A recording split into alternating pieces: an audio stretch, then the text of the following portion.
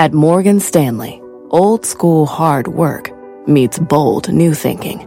At 88 years old, we still see the world with the wonder of new eyes, helping you discover untapped possibilities and relentlessly working with you to make them real.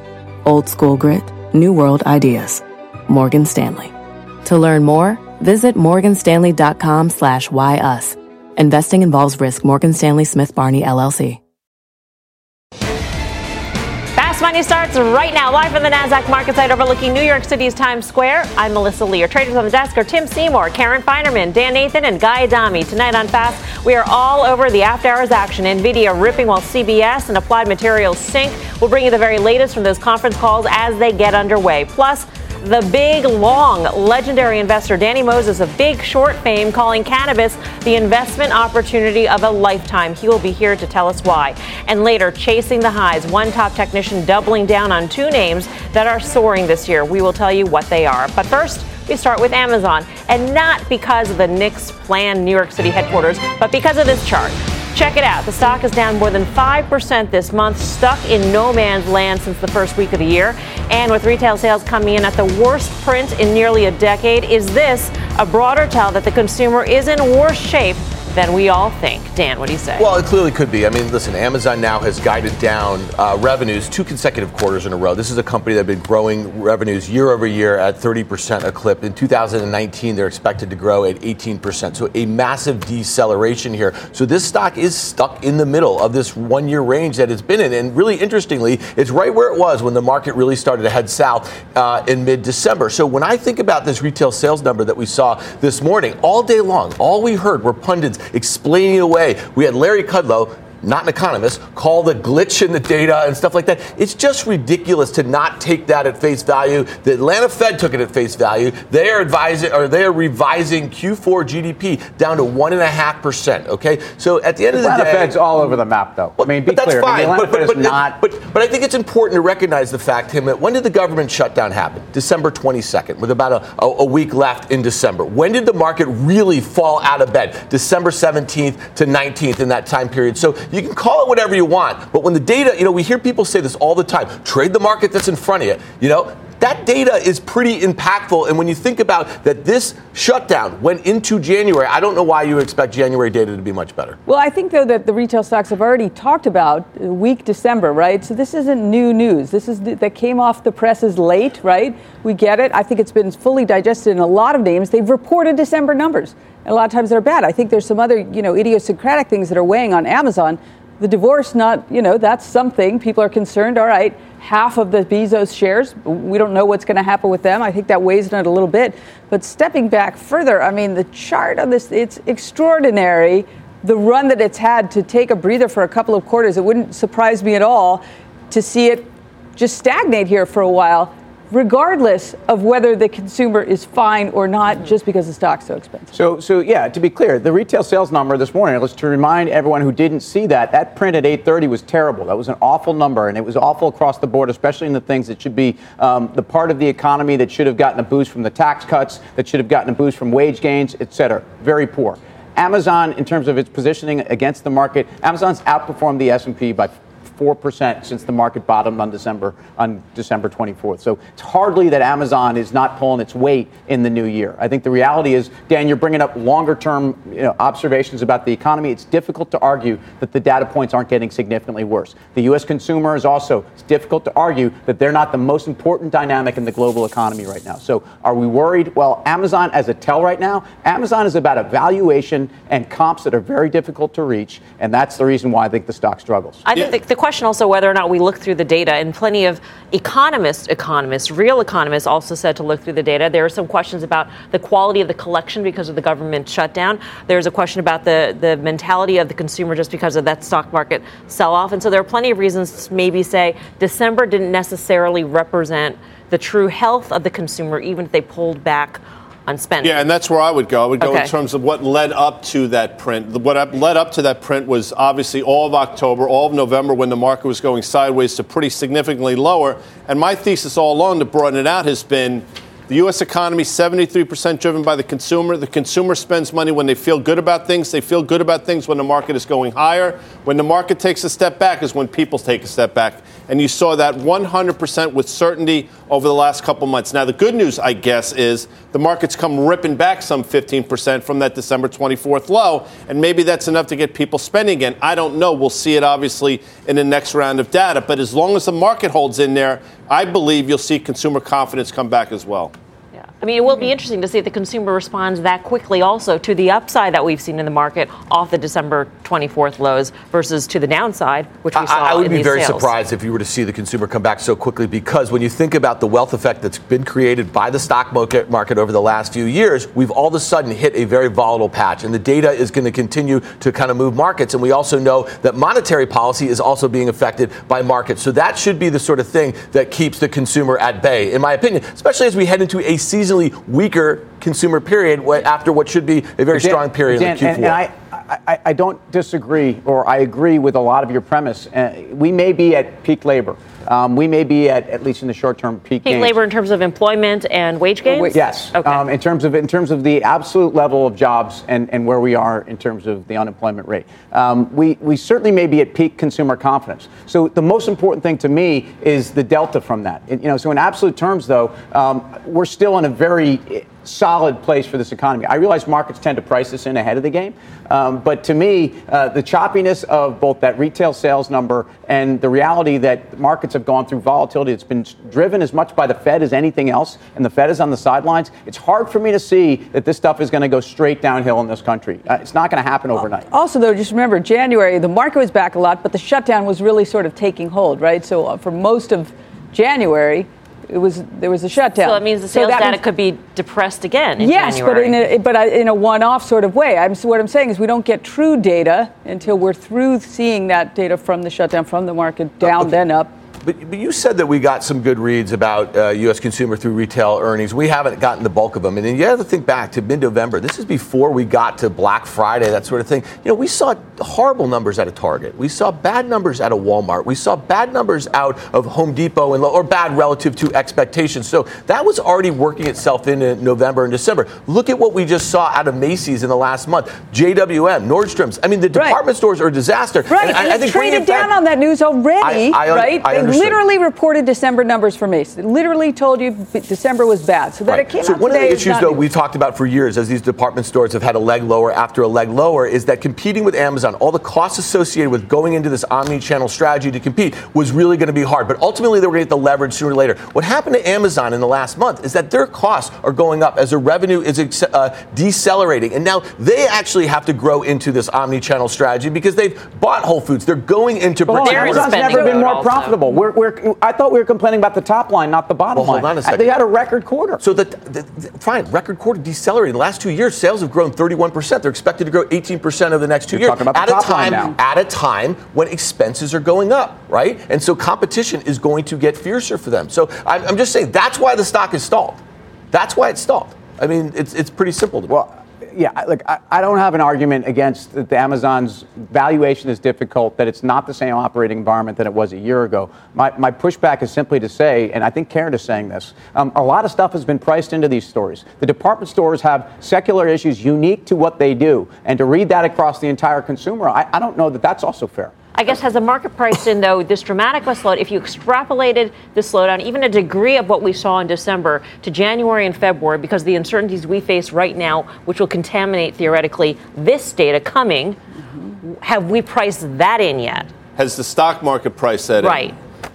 You know what? I don't think it has, quite frankly. Given the move we've seen from December 24th to where we are today, no. And I'll say this. For the last, until yesterday and today, if you look at the last 20 or so trading days, last hour of the day, the market's been basically rallying almost every single day. Yesterday, the market sold off on the last hour of the day, and you saw, obviously, what happened in the last hour of the day today. It's not a big deal for 2 days, but it's absolutely something to watch. But what does that mean? Sorry. I think that maybe the market has changed once again. Maybe went from 20 days of basically straight up every day, accelerate into the close, to now we're seeing closes where the market fades. We haven't seen that in a long time. Let me just add one thing real quick. I did sell some Foot Locker calls today. It's had a huge run. It's back to a multiple that hasn't been at for a while, and I think a lot of good news is priced in there. Okay. Our next guest says the rally is showing signs of slowing, but he has two consumer stocks that could continue to break out. Let's go off the charts with Todd Gordon of TradingAnalysis.com. Hey, Todd. Hey, what Melissa, are you looking at? How you doing? Let's take a look at the S&P 500. First thing I'm going to tell you is we're coming up in resistance. I'm net long in both of the accounts that I trade. I'm going to be looking to lighten up for 4 reasons. Number one on this S&P daily is we have the 200-day moving average, and that's just defined this market for a long period of time. That's number one. The second reason is we have a kind of a triple top up here between 2800, 2820, and the SPX. Here we go for a fourth time. The third reason is some of that Fibonacci retracement. If you look at basically the 2/3 to 3/4 retracement, it comes in right in this zone.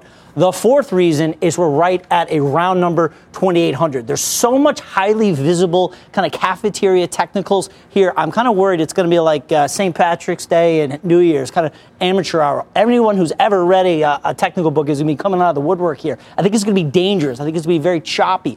I'm going to be exiting longs and starting to nibble on the short side. But again, I think it's going to be treacherous in here because there's so much that we can all see between 2,800 and 2,860. So that being said, I will hold some stocks. I hold a full position in Nike. I just love the look of this. Great chart, well above the 200-day moving average, where we just showed the S&P is struggling at that 200-day. We've got a beautiful breakout here, $85, $90. I continue to hold this, a nice yield on Nike. I will look to add in the event that I'm wrong on my 2,800 to 2,850 call and resistance in Nike. Another full-size holding that I have in the portfolio that I actually like to get a little bit more overweight is Starbucks. You could easily say, well, Todd, we've had a huge run here. We're trying to break out here. Starbucks has come too far too fast. However, this is the daily chart. Let's go back to the weekly and just look at this 4-year base that Starbucks just broke from. We came all the way from the 2008 low. We just went into massive consolidation. 2015, here we are, 19, finally breaking out. So when you say, well, Todd, that daily chart has gone too far too fast, I don't know when you put it in that context. So heading back to the daily chart, again, we have a nice breakout happening in Starbucks. With confirmation that the market wants to go higher, I will look to add more Starbucks as well. Did you say 2,800 was the danger zone, Todd? 2,800 to 2,850 is a combination of those 4 things. Yeah, I mean, it's a huge zone, a lot of things in there.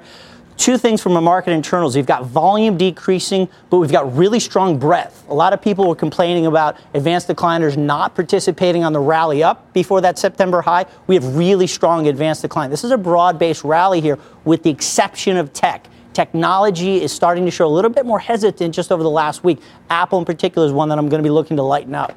All right, Todd, thank you. Todd Gordon of TradingAnalysis.com. It's in Kenny Loggins' danger zone, right? I mean, it would Well, be a good time to go Top Gun on this. On behalf of you guys who seem to quote that Here often. we go.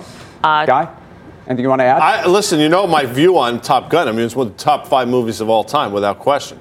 Tim, of course, would be the Tom Cruise character. Why? And you would be? Come on. I'd probably be like a goose. Or like Yeah. Nick Rosovich, though, was very good in that movie. Too close for missiles, you're switching to guns. All right, so what's on your mind? We're going to move on. We're going to go back above the hard deck here for a second. Here's one area that I mean, if you're just tuning in right now, you're not going to be surprised by this. But, you know, the bank stocks. I mean, like, if you're waiting for something to happen, waiting for the S&P to get back to 2,800, the underperformance in the last couple of weeks of the major banks is a real problem. And as long as I've been doing this, I've never seen a market make a substantial move back to a prior high without the participation of the banks. I would go back below the hard deck and talk about Starbucks and Nike, the 2 names Todd brought up. Those are both names I'm long. They're both names that are trading at multiples that are very different. They're both companies that are extremely levered to China or perception of China, and yet they seem to be going to fresh all-time highs. So you tell me. I would say, first of all, U.S. athletic or footwear has been very impervious to what's been going on. There's no nationalism in China against Nike.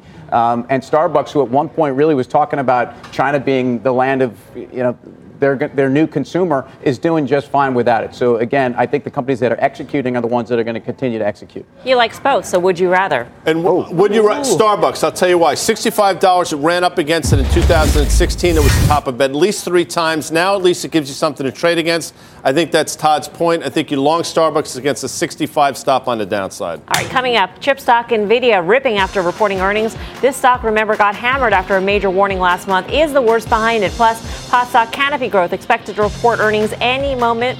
We will bring you all the headlines as they break. And later, Wall Street is swooning over a handful of beaten down Dow stocks. But are they worth your love? The traders will weigh in. We are live from Times Square in New York City. Much more Fast Money right after this.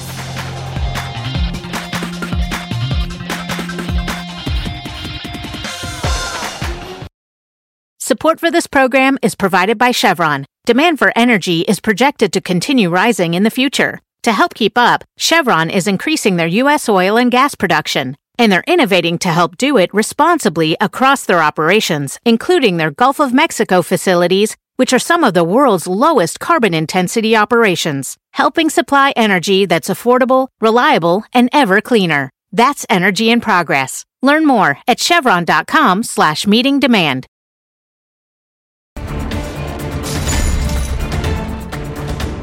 Welcome back to Fast Money. Check out shares of CBS falling after reporting earnings. Let's get to Julia Boorstin in Los Angeles with more on the story. Hey, Julia.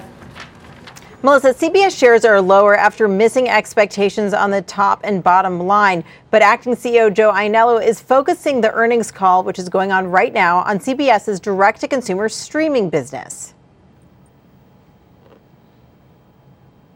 The heart of this plan has always been the same: creating and distributing premium content with mass appeal on a global scale.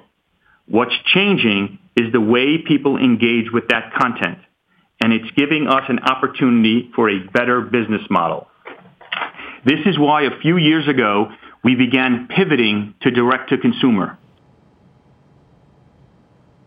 Iannello announcing that CBS has hit 8 million streaming subscribers for a combination of CBS All Access and Showtime. He's upping the projections for subscribers by 2022 to 25 million. That's 9 million more than previous projections. He says these relationships are more valuable than traditional TV viewers. Owning the customer relationship is critical, and we are just beginning to achieve what's possible here. And as we do, it's enhancing the lifetime value of each subscriber who signs up for our services and allowing us for greater efficiency in reacquiring customers who have paused their subscriptions. The company is saying the Super Bowl set new records for CBS All Access in terms of new subscribers and time spent. As for tech companies starting to bid for NFL rights, Iannello saying they think the NFL will want to reach the broad reach that CBS offers, saying he's optimistic they'll be able to renew that deal. Now, CBS's CFO just said that 2019 is pacing to be a record year for advertising with increasing demand in the scatter market. Those are the last-minute purchases. And, Melissa, they just started talking about the opportunity in gambling on sports. So we are going to pop back on the call and see what else they say. All right, see if they say anything about a permanent CEO. Julia, thank you. Julia Boorstin in Los Angeles with CBS News. Karen, what's your take on the quarter? I'm long CBS, so it's a little bit disappointing. But I think for this company, it's not about this quarter. There's obviously some big macro issues that need to be resolved here. So, number one, who is the CEO going to be? We don't know. I don't know how long it'll take. I'm sure they're working very hard on it. And then the other, obviously, is are they going to merge with Viacom or potentially somebody else? I think that is sort of a put underneath the stock. So I'm a little disappointed in these earnings. It's ticked up a little bit on this gambling, talking about closely looking at gambling. Remember, Disney said they absolutely wouldn't look at gambling. That's sort of interesting. So, I'd probably buy more if it trades badly tomorrow. I still think that it's not about this quarter. It's about these other issues. Here's a question. What if they name a new CEO? Does the stock sell off on the notion that naming a new CEO means that it's not likely in play still? That's so a new CEO would be negative because they're no longer. Why would you take a job if you know that the company's going to be sold? Because you may run the combined entity. Right? Yeah, it's unclear. There's been questions about whether Viacom management stays in place. So I don't know. Look, the stock was a $41.5, $42 stock right before the end of the year, mid-December, traded up to $50, almost in a straight line. So you can understand why they're selling the stock off on the back of this quarter. EPS miss, revenue miss. But in terms of valuation, again, at 8 times forward earnings with probably, 10.5%, 11% EPS growth, you have to ask yourself, is it that damaged a franchise where you wouldn't look at it? I don't know how much worse it's going to get, quite frankly. I think you buy the weakness. All right, let's get a check on our other earnings movers. NVIDIA ripping while Applied Materials dips. We'll bring you the latest on those stocks in just a few minutes. I'm Melissa Lee. You're watching Fast Money on CNBC, First Business Worldwide. In the meantime, here's what else is coming up on Fast. I'm in love, and I don't care who knows it. Wall Street is crushing on a handful of beaten down Dow stocks. But are they the right match for your portfolio? The traders will weigh in. Plus, legendary investor Danny Moses has a message for all you pot haters out there. Throwing away the investment opportunity of a lifetime. He'll be here to explain why. Much more Fast Money right after this break. People today can spend half their lives over 50. So it's good to be financially ready for what's important to you as you get older, like a family vacation. Or starting your dream business. Welcome to Connie's Coffee. How may I help you? AARP's trusted financial tools can help you plan for whatever your future holds. That's why the younger you are, the more you need AARP. Start planning today at aarp.org/moneytools. Support for this program is provided by Chevron. Demand for energy is projected to continue rising in the future. To help keep up, Chevron is increasing their U.S. oil and gas production, and they're innovating to help do it responsibly across their operations, including their Gulf of Mexico facilities, which are some of the world's lowest carbon intensity operations, helping supply energy that's affordable, reliable, and ever cleaner. That's energy in progress. Learn more at chevron.com/meeting demand.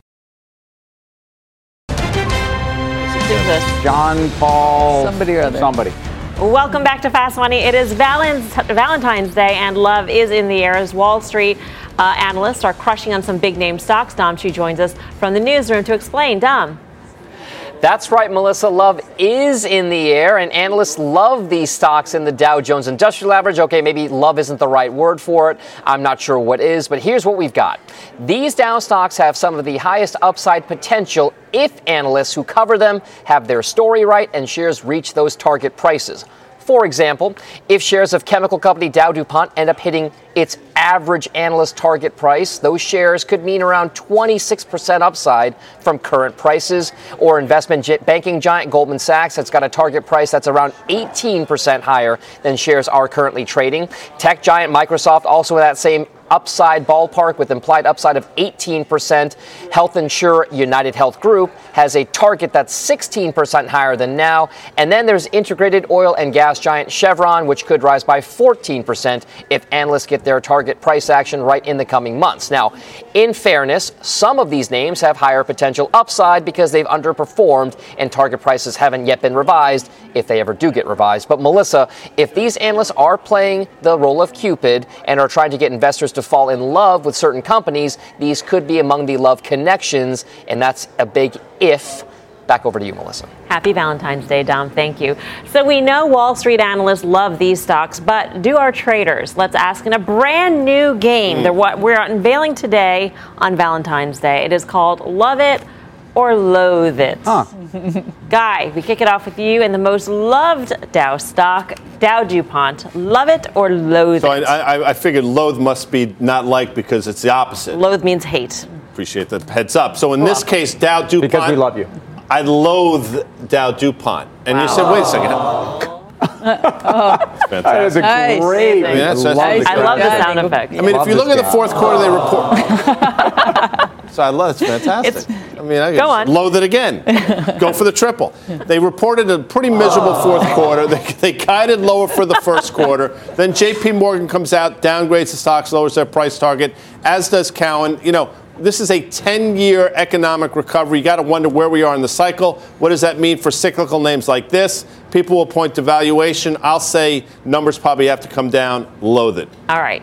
Next up, Goldman Sachs, another Dow darling. Karen, do you love it or loathe it?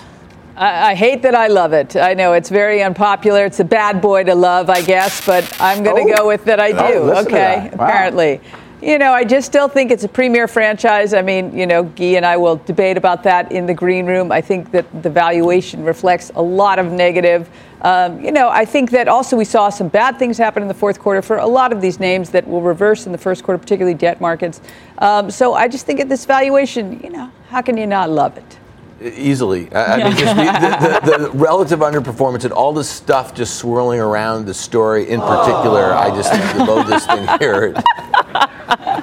I think we should just put that on a loop. I mean, it's just, sorry to interrupt you. I was going to say that we could just run that for Dan at all times. Do you love it or loathe it? I loathe it as well, and I loathe it.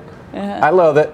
Right. Come on. I loathe it. Wow. Thank you. I mean, what does a guy have to do to loathe something? Hard to get. Look, on a relative basis within the sector, I don't love it. And I think, banks are, I'm not going to change my tune. I think banks are cheap here. But if I'm going to be playing, I want money center banks. I don't want investment banks. And I think there's enough change at the top there that there's still some uncertainty about where their business is going. All right. Next up, the M in MAGA. That would be Microsoft. Oh. Dan, do you love it or loathe it? Mel, that's really catching on. It really is. I kind of love it here, and I'll tell you why. I mean, here's the thing. This is one of the largest, if not the largest, market cap company in the world right now. And here's a company that's expected to grow earnings and sales this fiscal year double digits. It does trade at a premium to many of its tech peers or mega cap tech peers and the market, but it would take something very, very stock specific for this thing to underperform the market. So as relative to the market, I think this is a place to hide out in tech right now because they are executing on many things that they can control, and the stuff they can't, I'm telling you, is going to hit a lot of their other competitors far worse. So to me, I kind of love it here. Yeah, I'm with you. I don't know how much MAGA is catching on. I mean, it might be catching on right there in Dan's little, like in this sphere. This sphere. Yeah. But he's right. I mean, 21 and a half times forward earnings probably is expensive. But you know what? They've become, in a lot of ways, a growth stock. So you can pay for that valuation. I do think it continues to grind higher here. All right, United Health, Tim. I tell you what. I love this one. And for a name that, at least at the time, is looking like it's been struggling, if you look at the stock technically at around 18 times forward, this is not as expensive once as it was. They just affirmed in fourth quarter of their 2019. The numbers were a little weaker on the margin. But to me, this is a case where a company that seems to be right in the middle of the healthcare change that doesn't ever seem to take them down, and they're best in breed. They're giving capital back to shareholders. That's what I want to see. I kind of love it. I mean, in the space I own Anthem, this one is, a little more expensive. I love the Optum business. There's a lot to like here. Like or love? Love. Yeah. Let me commit to it. I'll give it a kiss. Yeah. All right, one more. We have time for one more. Chevron. That's Karen's. Love it or loathe it? I kind of loathe it. It's much more of a secular. I'm not really exposed in the energy space. So for that reason, I don't date energy stocks. I guess I loathe it. I'll just take the other side, just to take this side. I love more ExxonMobil and ConocoPhillips, but I'll throw a love in here because you throw all three of them and you have a little bit of a trifecta. Maybe you like. I tell you, I'll love this one with authority. Okay. I'll love this one with a lot of emotion. I'm going to love this one because I think it's the best integrated of all that space at a time when I think the entire space is overrated. So energy shares, as we pointed out, have been shorted to beat the band, and I think Chevron is running that ship as efficiently as any. You know how you have chips and salsa just to have the salsa or whatever? It's like a vehicle for the salsa. This is a vehicle for this graphic. For the loathing. Yeah, the loathing and the loving. Nice job. Nice job. All right. Well done. Chips for the Coming up, speaking of chips, 2 chip stocks on the move. NVIDIA ripping while Applied Materials dipping. We will bring you the latest on those earnings. Plus, the big long. Legendary investor Danny Moses calling cannabis the investment opportunity of a lifetime. He'll be here to tell us why. More Fast Money still ahead.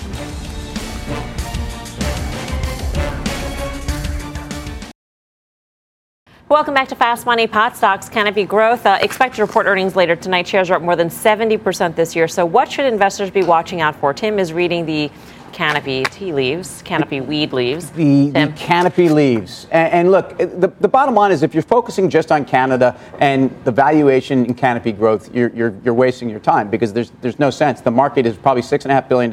It's a global company. I want to see where their revenues are, but it's still mostly a Canadian revenue story. But if you look at their peers, if you look at what's happened with Aurora or Afria or some of the other big boys, I want to see I want to see revenue growth somewhere between 80 and 250%. I want to see these guys north of 200% because they need to show that kind of growth. In terms of what's going on with production, again, it's on some level just a Canadian story there on the production ramp, but I want to see how they continue to grow because this has been sold as a growth stock. This is a time to see that hockey stick in both production and in revenues. But finally, I think the most important thing for investors right now is as it relates to their strategy in the U.S. We heard a couple weeks ago about how they're going to do an industrial hemp processing park in New York State. We know that they bought essentially a science play in the hemp space in Ibu in Colorado, last year.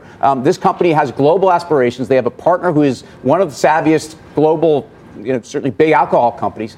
That's the story here. And the story is not how do I try to argue that the growth is going to match the valuation this last quarter, and again, it's Q3 fiscal for them.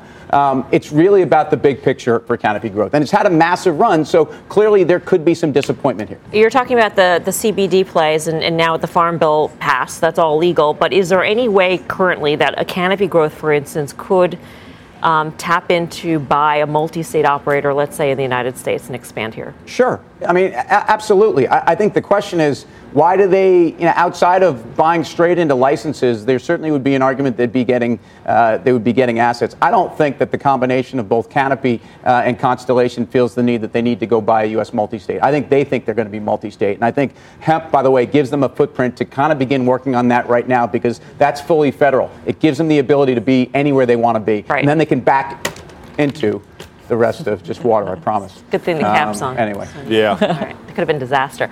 With reefer madness sweeping the nation, our next guest is a legendary investor who says the cannabis craze is just getting started. Now, you may know Danny Moses of The Big Short fame. He was one of the investors who shorted subprime before the financial crisis a decade ago. Now he's calling the cannabis industry the big long.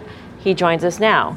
Danny, why is this such a tremendous opportunity? And when you say it's the big long, do you think it's going to be a more profitable opportunity for you than betting against subprime was? Well, I think shorts can only go to zero, longs can go to infinity. So that's just the first category. The second is that I've never seen a sector have the political tailwinds, the economic tailwinds, and the wellness tailwinds that this sector potentially has. And the really interesting thing about the U.S. companies, the multi-state operators Tim was just talking about, is there's no debt. So the Big Short was full of over-levered, under-regulated businesses. These are over-regulated and under-levered businesses. So it's really tremendous. So when people look at valuations, I think you have to look at each company. And there's many states in the U.S. that are bigger than Canada alone. So I think people's first taste or, iteration on the exchanges here on NASDAQ and NYSE have been with the names in Canada. That's the way they think that you play it. But there's many other ways to express the trade. And just to be clear for people at home, I mean, they don't have debt because they can't have debt. There's no bank that will lend to them currently. But when and if that changes through the States Act, through the SAFE Act, what happens at that point? How do you start evaluating multi-state operators and what their strategy should be to expand? So right now, if you look at the names, they're doing private small debt transaction converts. They're really giving up way too much equity, more than they would ever want to. So the SAFE Act, which actually came out of the House subcommittee yesterday, would actually have the provisions in it that would just give the green light to allow banks to start lending.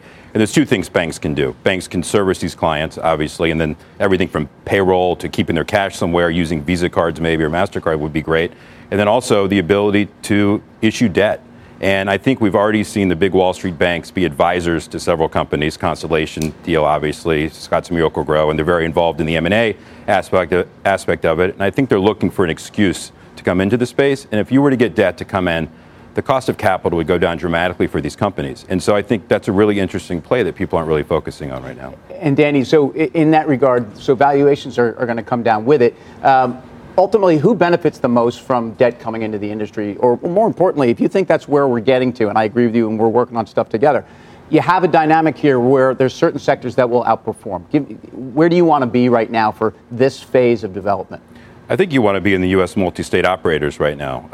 There's several names that are out there that are in 6 states, 9 states, 12 states expanding. The biggest problem has been it's a chicken and egg because the investors know they have to issue equity. Many of these companies, they won't buy the equities because they realize look at an opportunity to buy them cheaper. So I think if you can find the companies with the best assets out there and look what the opportunity set would be to issue debt instead of equity for growth, I think it's tremendous. So the enterprise values are underestimated dramatically. We were just showing some of your picks, and not a Canadian operator was up there. Correct.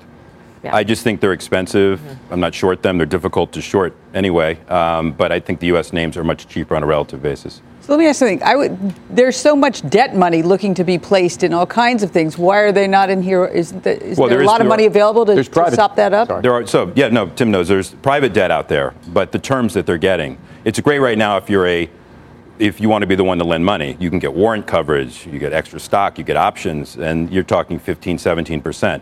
That's just the stated rate. The cost of capital is much higher, above 20. I think that the Goldmans and Morgan Stanleys of the world are going to be looking for an excuse to do it once they see the green light to do it. And then I think you'll have an institutionalized debt market for this stuff, and you'll have a wave of high-yield issuance with real assets. And I think that will be, from a valuation perspective, a very attractive asset class. Danny, are you seeing an ecosystem develop around this in the background, waiting for the regulation? You know, there's like Ease, the Uber Eats of delivery out in California. Are you seeing like some really interesting tech plays on this right now? Yeah, there's so many different facets of the trade. There's tech companies, delivery, just like you mentioned. There are, Uber apps basically for trimmers to go to a field and trim. There are so many different aspects. There's guys that came from TrueCar that are looking to basically apply that type of technology, because you can't do traditional advertising, obviously, in the sector. You can't go on Google, you can't do those things. So there's a lot of workarounds, but a lot of smart Silicon Valley people are entering this trade now, and it's really going to make it much more efficient. So it's a real greenfield right now. My quick question would be, a lot of great news. I mean, we're talking about all the good things. Are there any bad things that could happen on the political front, regulation front, or is that just a foregone conclusion that's just going to get pushed forward? We had an analyst yesterday from Raymond James saying this is Tulip Mania 2.0 or 3. Whatever version of mania that you want to put on that. Right. I don't agree with that per se, because I think this is a much more secular trade than it is cyclical.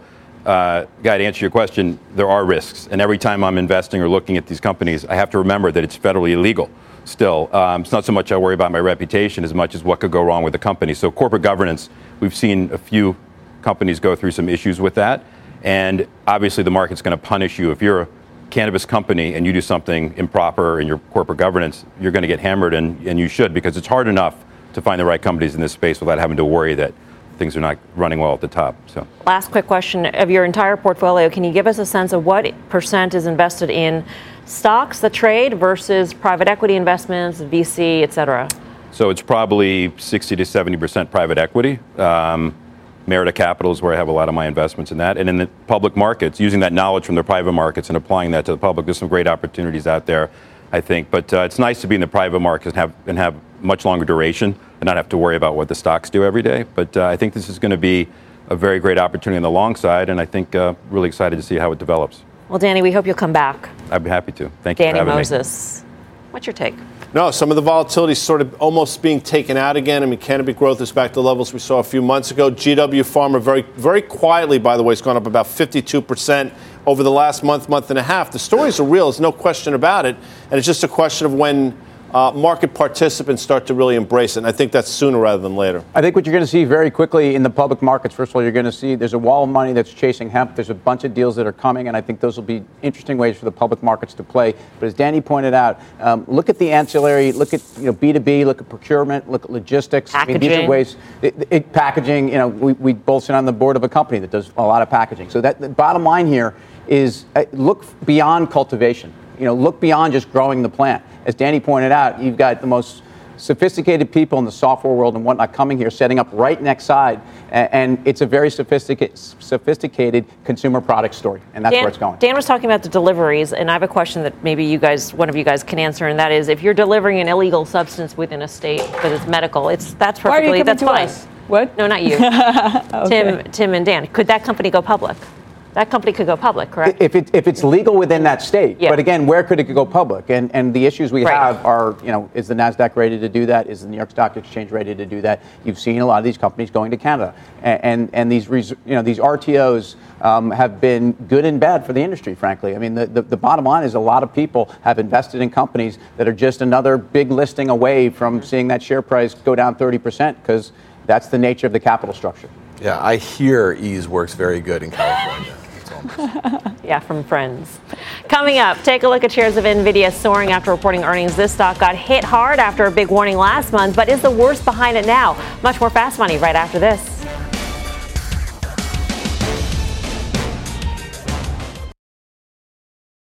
Welcome back to Fast Money. We've got a news alert on what the smart money is doing with their portfolios. Leslie Pickers in the newsroom with the very latest. Hey, Leslie. I like those air quotes, Melissa. These moves are from the so-called 13F filings, which show how funds positioned their long equity holdings at the end of the fourth quarter. And we just learned the size of Pershing Square's stake in Hilton, about 10.95 million shares worth about $800 million, at least at the end of the quarter. The firm also increased stakes in ADP, Lowe's, and United Technologies, but I'm told that's a result of converting some of their derivative exposure into direct ownership. Overall, fund managers were quite bearish on financials during the fourth quarter. Keith Meister's Corvex dissolving Bank of America. Stan Druckenmiller's Duquesne no longer owns Bank of America or Citi. Lee Cooperman at Omega pared back his stake in Citi. Tiger Management and Tiger Global selling some of their stakes in the private equity firm Apollo Global. Now, Berkshire Hathaway sold some of its stake in Wells Fargo, but largely bucked this trend, adding to positions in JP Morgan and Bank of America, as well as U.S. Bancorp, Bank of New York Mellon, and PNC Financial. Now, it's important to note these positions are as of December 31st and may have changed in the 6 weeks since. Melissa. All right. Leslie, thank you. Leslie Picker. Karen, what catches your eye? Well, anything that agrees with me usually catches my eye, right? So I look at Buffett, JP Morgan, Bank of America. I'm long both of those, long Citibank. I still like him here. Dan's going to, I know, take the other side, the loathe, but... So Mel was doing the air quotes. She listed a lot of really smart investors who are actually peeling out of bank stocks. And bank stocks were supposed to be the big beneficiaries of synchronized global growth, of deregulation, of tax cuts, right? Headed into 2018. They underperformed all last year, and they act pretty deadly now. So to me, I think it's really interesting that the smart money is peeling out. I'd like to see the smart money was net sellers in total. They felt they needed to be because of withdrawals or whatever. The market was down and they just needed to shrink. I don't know. The interesting part about that trade, though, that really went on in 2017. Let's be clear. It wasn't a 2018 trade. Banks underperformed all year. Yeah, but the optimism was that they were going to continue to perform in 2018. Well, so simply because I don't really care about yesterday, I care about tomorrow. Citibank was down almost 35% in the fourth quarter to those lows. That shows the kind of liquidation we're talking about. I think there was undue pressure from some very crowded trades, and that's interesting to look at that after that. I'd rather buy someone else's problem than have it be my problem. I care more. That's fantastic. I care more about tomorrow than or I don't care about yesterday. I care about tomorrow. I like that. Citibank. Listen, I understand that Citibank has rallied from 50 to 65. I get it. I understand where it came from. But if you go back at least a year and a half, to Dan's point, they haven't traded particularly well. The bounces have been fantastic, but the trajectory is still lower. I'm with Dan. I think banks go lower here. All right, let's stick at the financial space here. PayPal shares sitting near an all-time high, up 13% this year, and options traders are piling into the stock ahead of earnings later this month. Mike Coe's in San Francisco breaking down the options action in a vest. Hey, Mike. Yes, in the vest today. So, yeah, it was interesting. PayPal saw well over 2 times call versus put volume today. The most active options were the March 1st weekly 100 strike options. That included a purchase of about 2,000 of those calls, paying about 30 cents. So a buyer of that call is expecting PayPal to be above that $100 strike price by 2 weeks from tomorrow. And of course, that would mean an increase of about 6.25% just to break even, but presumably they're looking for a move larger than that by the time these things expire. What's your position on PayPal? I'll tell you this. I mean, stocks that go to 95 usually go to 100. And so when you think about the momentum of a breakout like this, I think you're throwing a dart against the wall to see if it's going to be by March 1st. But ultimately, what does that mean? Stocks that go to, if you just look over time, stocks that go to 9,500, most of the time they go to 100. So the stock is actually pulled back after their earnings. It just made a new high now, and it's breaking out. You said the exact same thing that you said when I asked you what well, I'm just telling you. That's exactly what he meant. Right. Sorry. Yeah. Well, any stock that gets to 100 had to be at 95. All right. As we chew on this. Mike, thank you. Mike Coe in San Francisco. Big away tomorrow. Guys, check out the full show. That's tomorrow, 5:30 p.m. Eastern Time. Guy's going to make a cameo. Sure. So you want to check it out. Meantime, look at shares of NVIDIA soaring after reporting earnings. We will hear from the C-suite in just a few minutes. We're live at the NASDAQ in Times Square. Much more Fast Money still ahead.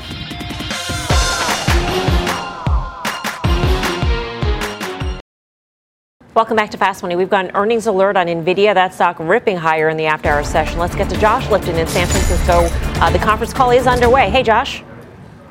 Yeah, Melissa, we're hearing from CFO Colette Kress, and she's talking about this Q4 revenue drop that we saw, driven mostly by the drop in gaming. You saw gaming revenue, $954 million. It was down 45%. Among the reasons there, they talked again about this crypto hangover they saw, but exiting Q1, Colette Kress saying they expect channel inventories to be at normal levels. Yes, she says it was a challenging quarter in the gaming business, but they will look forward, she says, to putting the channel inventory correction behind us. She actually talked about data center, too, too, remember, they did mention again this issue that they highlighted when they pre-announced in late January, that as the quarter progressed, that some customers around the world, in their words, became cautious due to rising economic uncertainty, and that so a number of deals didn't close in January, but they noted they didn't expect that to continue. So take a listen to what they said. We believe the pause is temporary. The strength of NVIDIA's accelerated computing platform remains intact. We continue to lead the industry in performance for scientific computing and deep learning. Now, here's the key here, Mel, is the guidance, too, because when you look ahead to fiscal 2020, what NVIDIA execs are saying is they expect revenue to be flat to slightly down with growth in end markets. And as analysts note, that is solidly above consensus, which was down actually 7%. Melissa, back to you. All right, Josh, thanks. Josh Lipton in San Francisco. Dan, you're making a great point about positioning in this ahead of earnings. Yeah, we've seen it a few times actually in the last month or so. We saw it with Apple. They started the year out with that pre-announcement. By the time they got to reporting that quarter, the stock was already filled in that pre-announcement gap and then traded higher with more disclosure. We saw it with Activision earlier this week, and now we see it here. So once sentiment gets so bad, the stock had already corrected. Sometimes there's nobody left to sell.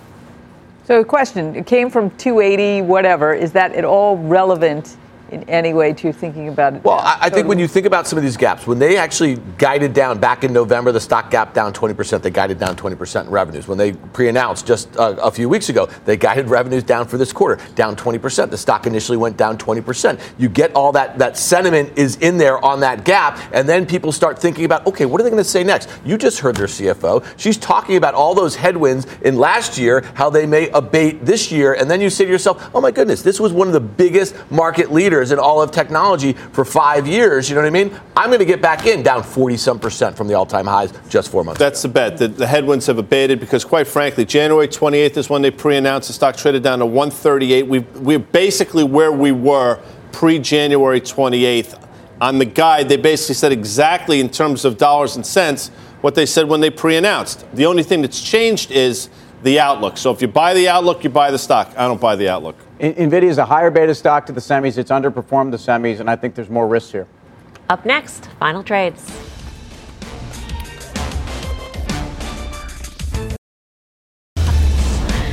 Time for the final trade on this Valentine's Day. Tim. Yeah, happy Valentine's Day. And I think I love this stock. I know I love this stock earlier in the show. United Healthcare, best in breed, actually has pulled back a bit to an attractive level.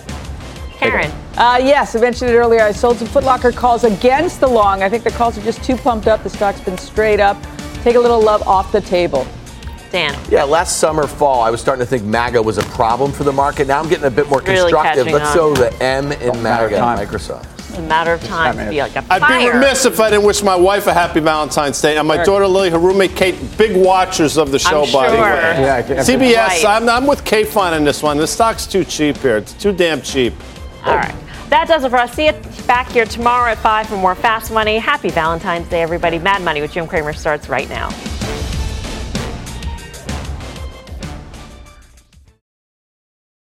People today can spend half their lives over 50. So it's good to be financially ready for what's important to you as you get older, like a family vacation. Or starting your dream business. Welcome to Connie's Coffee. How may I help you? AARP's trusted financial tools can help you plan for whatever your future holds. That's why the younger you are, the more you need AARP. Start planning today at aarp.org/moneytools.